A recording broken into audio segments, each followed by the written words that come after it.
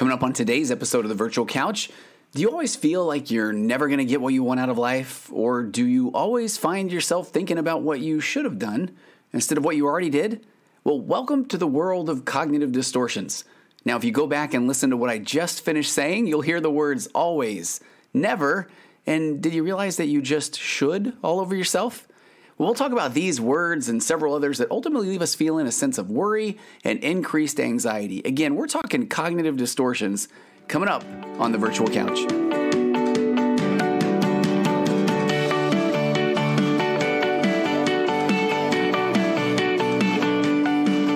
Hey everybody, welcome to episode 228 of The Virtual Couch.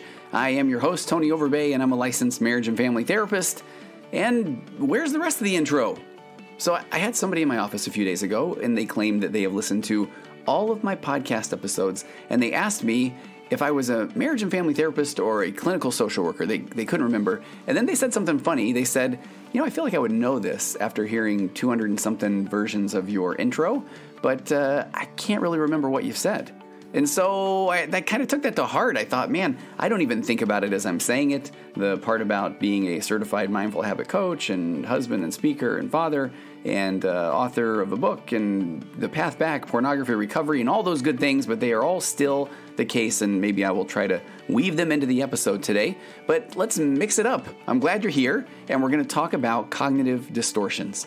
And as I often like to do, I am going to use an article that is called Challenging Our Cognitive Distortions and Creating Positive Outlooks, and that is by Donna White, who is a licensed mental health counselor, and this article was first published in October of 2018 on one of my favorite websites, psychcentral.com.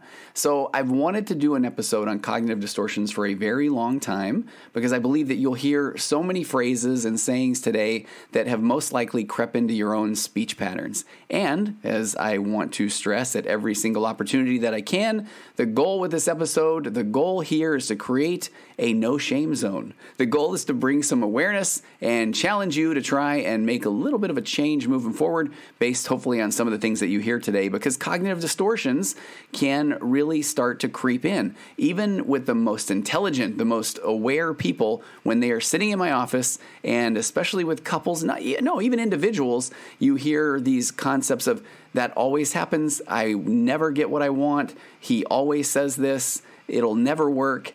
And quite frankly, I don't think that we even realize that we are doing this, that we're slipping into these cognitive distortions. And there's plenty more than just the all or nothing black and white thinking, but we don't even realize that they become such a part of our speech. And I feel like at the core, cognitive distortions just come out of us because we don't often feel like we're going to be heard. So we find this subconscious resorting to, no one will ever hear me. This is the way it will always happen. Nothing good ever happens to me. And I feel like at the heart of a cognitive distortion is when you just don't feel like you are going to be heard, you're going to say or use words that are kind of just screaming, somebody listen to me or somebody take me seriously. So I want to jump right into, let me first define what a cognitive distortion is.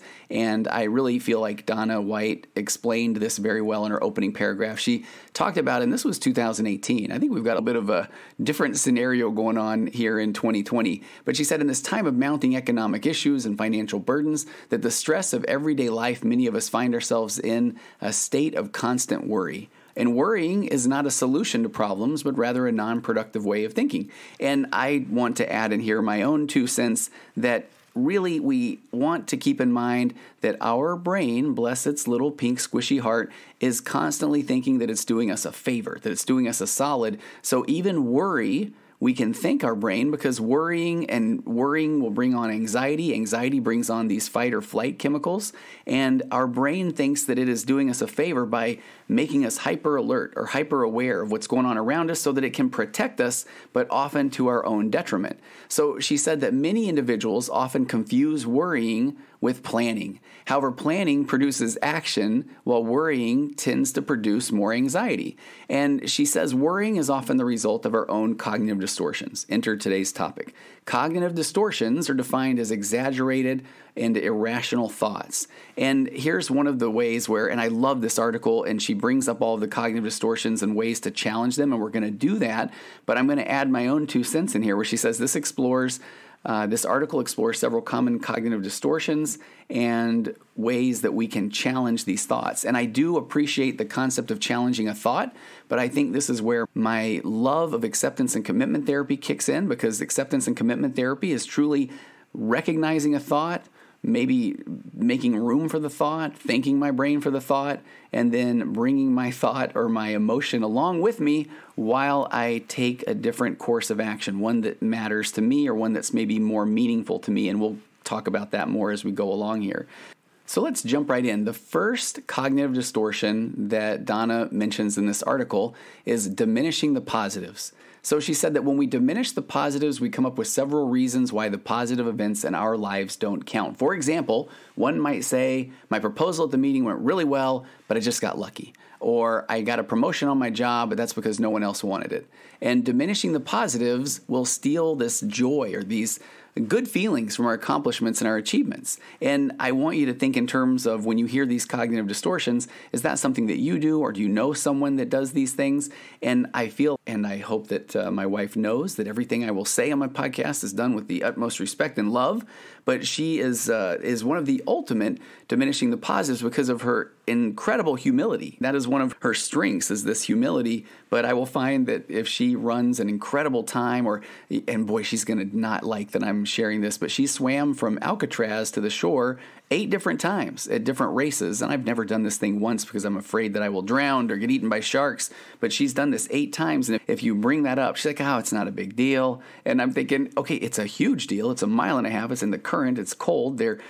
Not everybody has done this, but it's really diminishing the positives. And oh, it's not a big deal. I just jump in there. I swim. But I'm terrified of swimming from Alcatraz to the shore. So diminishing the positives. Now, the challenge, and what I love about this article, why I went to it, is that Donna mentions a cognitive distortion and then defines it and then says, here's a challenge. And she says, embrace the positives and take pride in accomplishments. Evaluate the thoughts and take away the negativity. Instead of terms like, I got lucky, or it's not a big deal, believe that I was prepared or I did work hard, and increasing the positives will create a positive outlook. And I think it truly will increase self-esteem.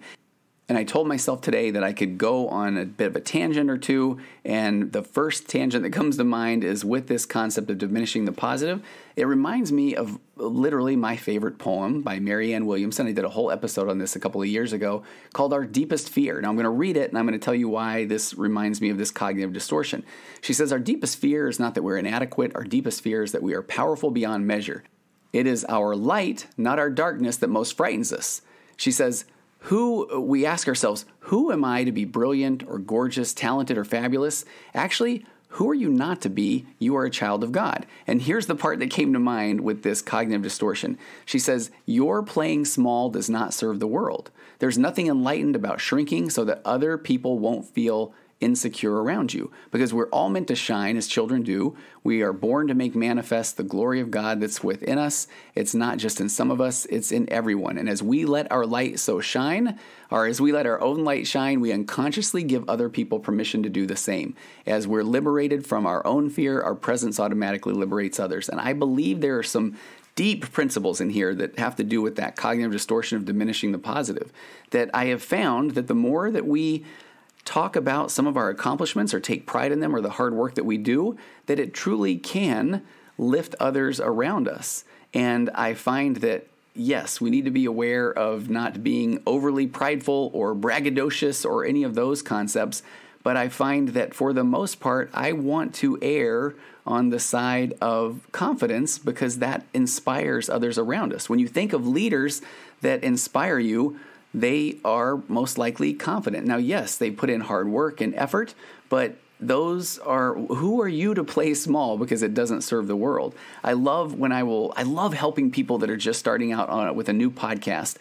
I am, 228 episodes in, and I have download numbers that I never dreamed of. I never anticipated that the virtual couch would reach the audience that it has.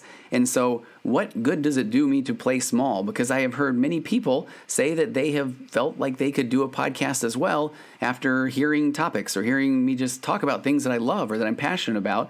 So do not diminish the positive. I love doing the Virtual Couch podcast, and it has literally now reached almost every country in the world, and I get feedback that I never anticipated getting, and it is one of my greatest accomplishments. And even saying that is hard, but don't discount the positive. That is a cognitive distortion. Challenge yourself, take pride, and know that, yeah, it's taken a lot of work, it's taken consistency, but man, is it worth it. Okay, next up, the second cognitive distortion that Donna White mentions is overgeneralization. So that is defined as taking a single negative experience and then expecting it to be forever true. So she says an individual practicing this cognitive distortion may say, I didn't have friends in middle school, I'll never have friends in high school, or I wasn't able to pass that test, so I'll never pass any tests. So the challenge here is that we will all have negative events that take place in our lives. And some of these events are going to hurt more than others. Some are going to impact us more than other events will. And so the challenge is to take those negative events and truly recognize them, make room for them, but believe that we can create different outcomes in the future. So she says, instead of stating, I wasn't able to pass the test, so I'll never pass any, we want to reframe this. We want to challenge this cognitive distortion, this overgeneralization, and say, I didn't pass that one, but now I know what I need to do to pass the next test. And remember that a single negative experience does not hold true forever. 2 negative experiences, 3, a dozen, it does not hold true forever. And it might also be helpful to reflect on times where a single negative experience did not have the same long-lasting outcome, but I know that can be difficult. And let me throw an acceptance and commitment therapy principle in here, is that our brain constantly is trying to orient itself, basing its thoughts on the past. Well, this happened in the past. I failed these tests, or I didn't study enough.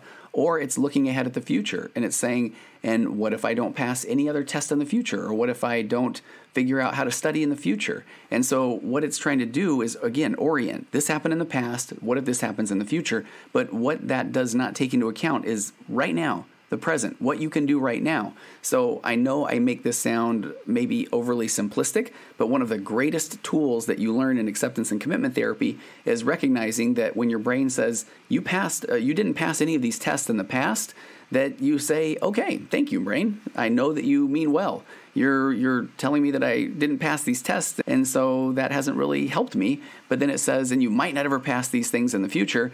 And all you can do with that information is say, okay, noted. Maybe that could be true, but all I can do is deal with right now, right this very second, in the moment, in the present. So I will take those thoughts and I will bring them along with me. I will make room for those thoughts of what if I don't pass and I didn't pass in the past, and then bring them along with me as I study, as I try to develop some nice new patterns of behavior, new neural pathways.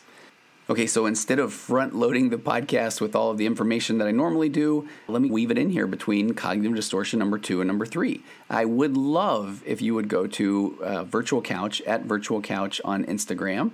I'm amping things up a lot there. I have a couple of people now behind the scenes that are doing amazing work and posting some quotes from episodes and trying to get a little bit more interaction and feedback with listeners. So go to at Virtual Couch and follow me there. And I would love it if you share some of the quotes. If something really inspired you, feel free to share that, and I would be forever in your debt.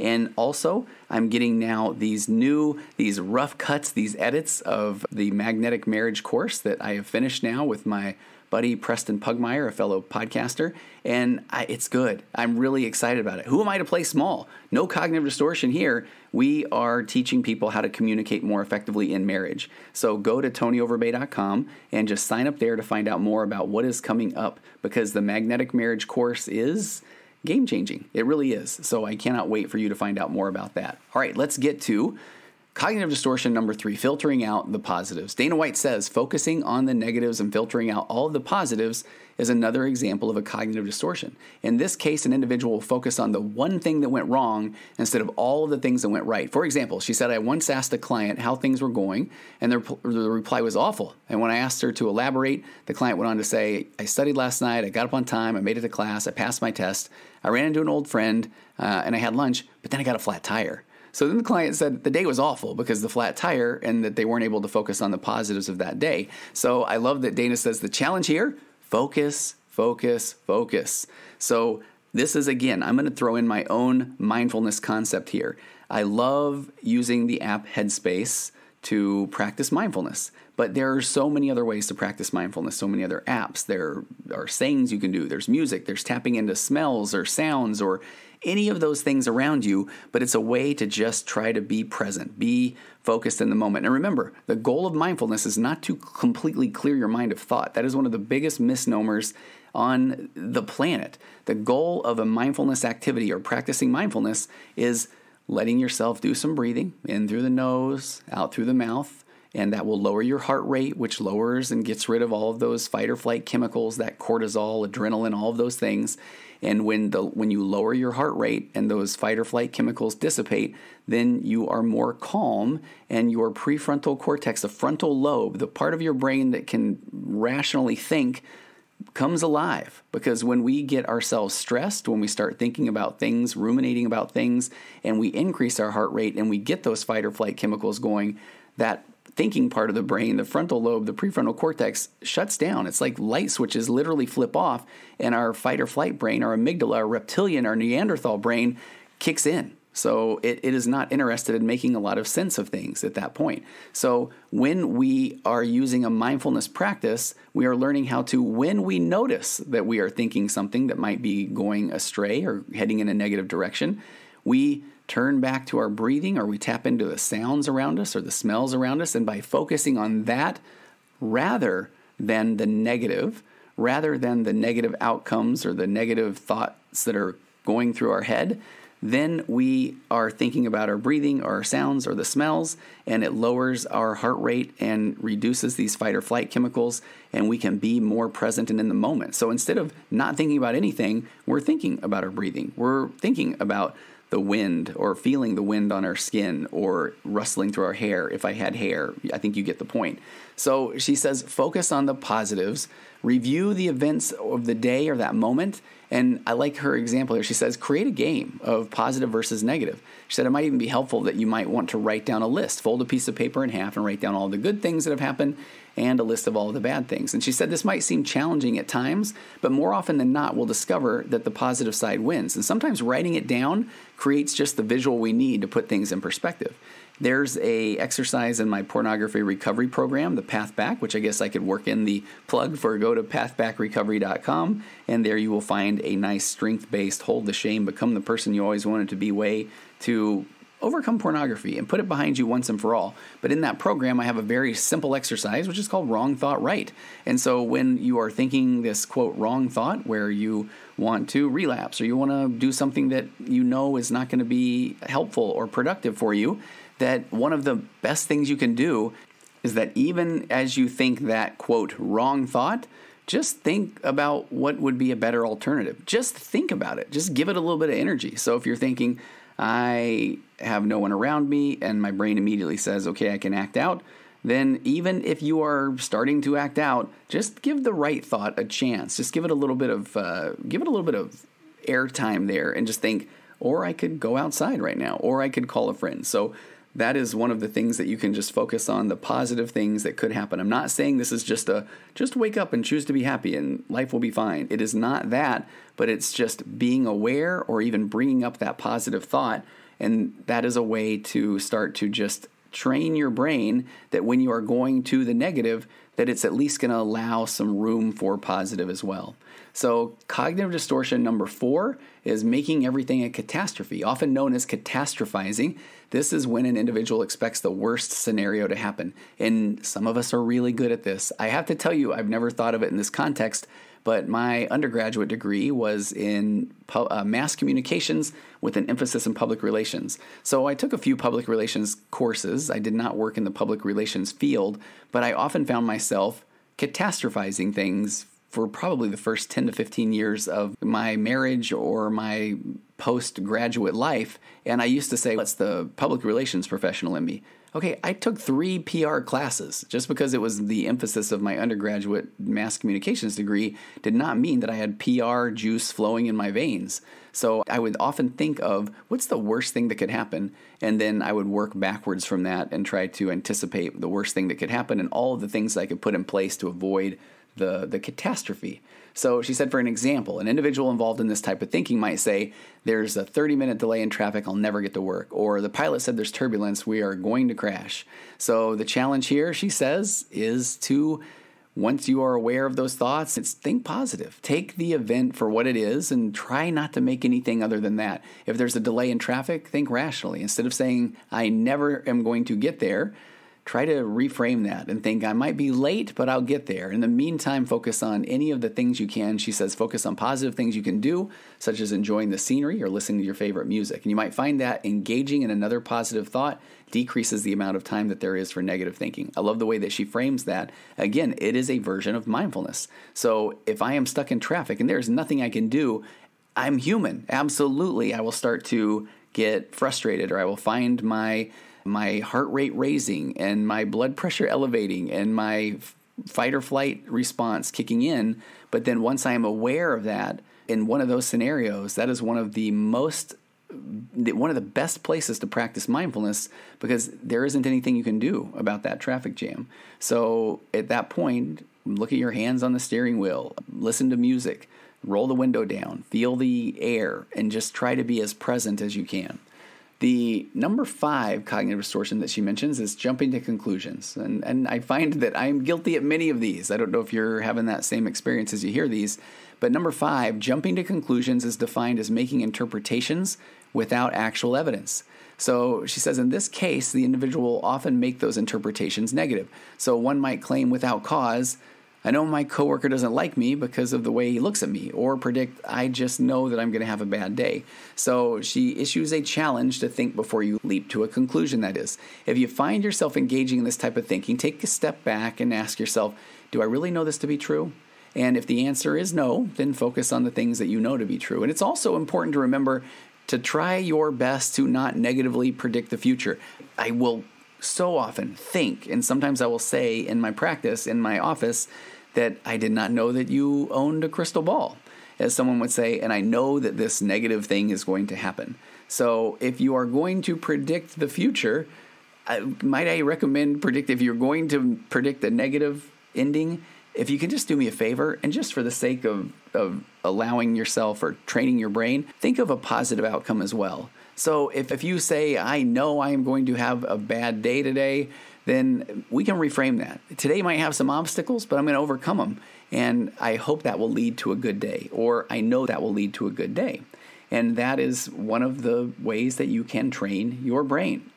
The number 6 cognitive distortion, and this is the one that I referred to in the opening, all or nothing thinking.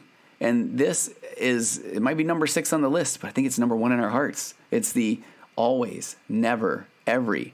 So this distortion is described as thinking in things in absolute terms, these all or nothing thoughts. So they contain these words, always, never, and an example, I never get picked. I always make bad decisions. Every time I try, I fail. So this is one of the things that I want you to do today, is just your goal today is just to recognize when you say an all or nothing statement. And then just, even if you aren't in a position or don't feel like you can say, I guess that's not always the case, or I know that isn't never going to happen, then just bring some awareness to that. If you can verbalize it, say it out loud. If you catch yourself doing that, just make note of it in your mind. And she said, just try. The challenge here is don't put yourself in a never, always, every box. These words are not only negative when used in this type of thinking, but they can do a number on your self-esteem. And here's my marriage therapist intervention, or putting my 2 cents in here. I want you to hear this example and think of what you would say if this was your spouse saying this to you. If your spouse said, "Hey, I can never count on you because you're always late. You're never on time." And I think that if we're being honest with ourselves, maybe you've said that, or maybe you've heard your spouse say that. I hear it in my office often. And here's the problem. If we're talking about, I would like for you to be earlier, when someone says you never are on time, you're always late, what's the first thing that you would think of? It's not, oh, wow, I hear them. It's, well, I will point out 10 different times where I was on time, or I will point out 5 times that you were actually late. And so now we're having this argument about when I was early, when you were late, and maybe you can see where I'm going here. That's certainly not productive. So the all or nothing or black or white thinking can really be a challenge because it puts the other person on the defensive. You never are there for me. Then the person's going to say, what about the time when this? Or what about the time when that? And that's where you see conversations devolve. That's why these cognitive distortions can be such a challenge, because they cause people to, even if you are diminishing the positive, one of those ones we talked about earlier, if you say, I passed this test today and I got a raise, but I got really sick when I ate lunch, and so that ruined my day. Then if somebody finds themselves listening to you say that and they say, okay, but it sounds like the situation at work went well, it's not often the case that the person that just described this getting sick at lunch is going to say, hey, you know what, you're right. No, they feel like, wait, didn't you just hear me? I told you I got sick at lunch. So cognitive distortions will really just throw the conversation off track. Let me get to number 7, which is labeling. And with labeling, an individual with this distortion labels themselves based on mistakes or shortcomings, and they often use negative language, and this can just suck the energy out of a room. They use words such as, I'm a failure, I'm a loser, I will never be good at anything, I'll never get what I want. And again, this one's a little combo pack, because we've got that all or nothing thinking, and then we have these labels as well. So the challenge that Donna says is, for every negative, there's a positive. So many times after a disappointing moment or a failed attempt at something, then we label ourselves as failures or stupid. And challenging these negative thoughts by replacing them with positives can be difficult. She's suggesting that is what we need to do, and I understand that. But I also feel like going back to some nice acceptance and commitment therapy techniques is, if we find ourselves saying, I'm a loser, that's one where that carries so much negative energy. So doing a little bit of self as context, kind of stepping back from the situation. And I notice that I am feeling like a loser is a little bit better than I'm a loser. But if it's, I noticed, check this out. I noticed that I'm feeling like a loser. What's the story that my brain's telling me? My brain's telling me the story that I didn't pass this test, and so I'm never going to pass any tests.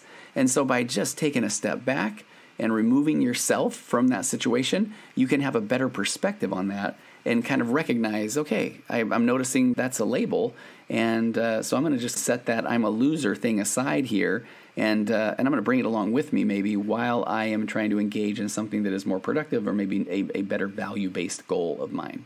We got one more. So the 8th cognitive distortion is personalization. So personalization involves assuming responsibility for things that are outside of one's control. For example, without having anything to do with the situation, somebody might say, it's my fault that my daughter had an accident, or I'm the one to blame for his work being done incorrectly. And so the challenge can be using critical thinking skills. Think logically. When we personalize things, we take on the full responsibility. And bless your heart if you are one of these that your kid is struggling in math, and then you say, okay, no, that's my bad. I didn't spend enough time with him in math 3 years ago when I had no idea that it would have this kind of an impact down the road. We can't personalize or take that responsibility on everything. Do not place unnecessary blame on yourself for the behaviors or for the actions or the responsibilities of others.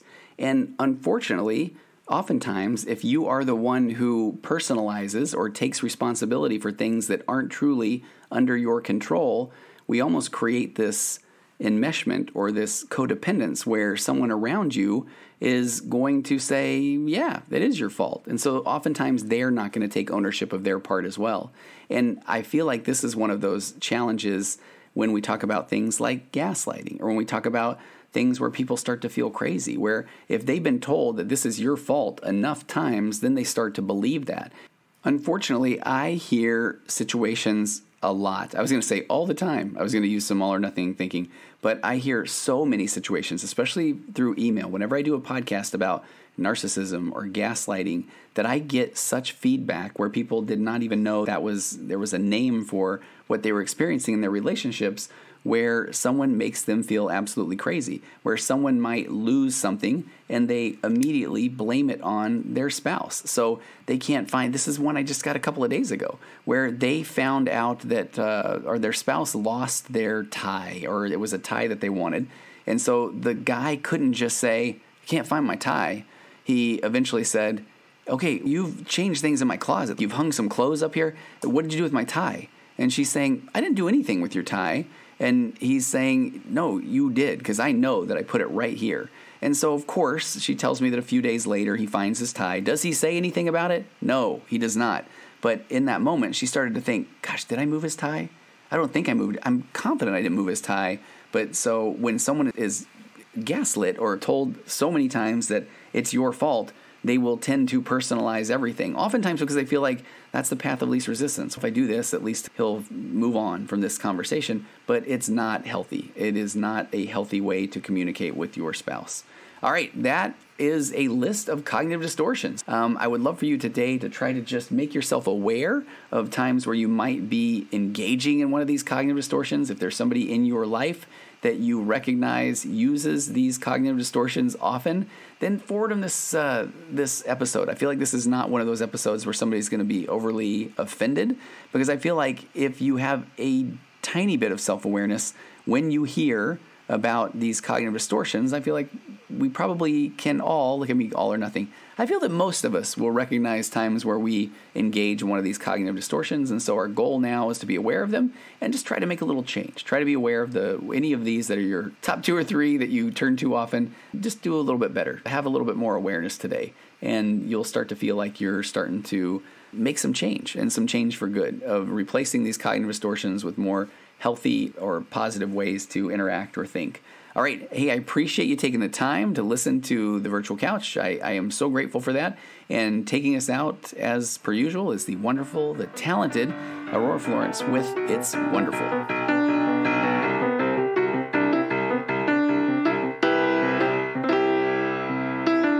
Compressed emotions flying past, our heads and out the other end. The pressures of the daily grind, it's wonderful. Elastic waste and rubber ghost, I'm floating past the midnight hour. They push aside the things that matter.